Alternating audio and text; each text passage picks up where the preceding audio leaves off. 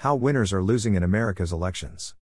A look at how ranked choice voting is used to manipulate outcomes. By WND News Center. Editor's note: this story originally was published by Real Clear Wire. Ranked choice voting is a Clark County resolution on the November 8 general election ballot. Washington Secretary of State candidate Julie Anderson supports ranked choice voting. Who exactly are the winners of this new and confusing electoral system called ranked choice voting, RCV? It's not the thousands of voters that show up to the polls in RCV elections only to have their votes thrown out. The winners of RCV are partisans and special interests who use the systems designed to manipulate election outcomes and undermine states' efforts to safeguard election integrity. Take Maine, for example. In the 2018 2nd Congressional District election, Jared Golden, the Democrat, was declared the winner despite losing in the first round of tabulation with 45.58% to the Republican Bruce Poliquin's 46.33%. To declare Golden the winner, more than 8,000 votes were systematically thrown out. Take also Alaska, the most recent example. In the 2022 special election to fill the seat of the late Congressman Don Young, nearly 15,000 Alaskan votes were tossed out before the Democrat Mary Peltola was declared the winner. In fact, 60% of voters voted Republican in the first round, but by the last tally, Peltola came out ahead by just 5,129 votes. Conveniently for the Democrats, more than 11,000 ballots were exhausted, or tossed, by the second round simply because they only voted for the other Republican candidate instead of ranking all of the candidates. If this sounds unfair, it's because it is. For all of our electoral history, candidates have been elected by a plurality of votes. Yet, RCV now requires a candidate to receive a majority of votes in order to be declared the winner.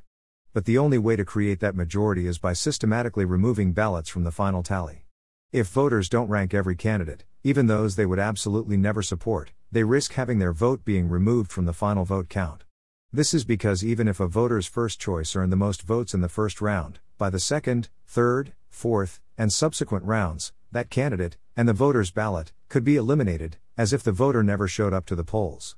Even in a runoff election, which is what RCV seeks to prevent, voters are given another chance to choose between candidates.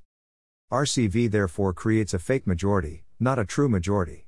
Not only does this fly in the face of our American principles of one person, one vote, it allows candidates to effectively fail up to beat the candidate that had the most votes in the first round. If this sounds complicated, it's because it is. Is it reasonable to think that voters will be adequately educated on every single candidate to rank each of them? Yet this is the burden placed on voters under the RCV system. And voters must comply with it, or risk having their vote thrown out. To make matters worse, RCV threatens fast and accurate ballot counting.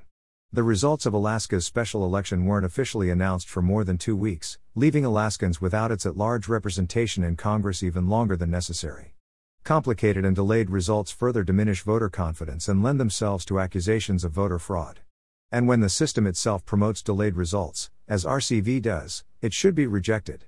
Florida and Tennessee have become the first states to pass legislation banning RCV for all state and local elections, and more states should follow suit. RCV isn't just a solution in search of a problem. It's a confusing and unfair problem in and of itself. And our historic, simpler system of plurality voting works extremely well. Just look at our history. Our plurality system has given us leaders like President Abraham Lincoln, who received just 39.8% of the popular vote in the 1860 presidential election. And as others have rightly pointed out, under an RCV system, Lincoln likely would have lost. Americans win when their votes count. One person, one vote, and we should keep it that way. Writer Madeline Melisa is a senior fellow at the Foundation for Government Accountability. This article was originally published by Real Clear Policy and made available via Real Clear Wire.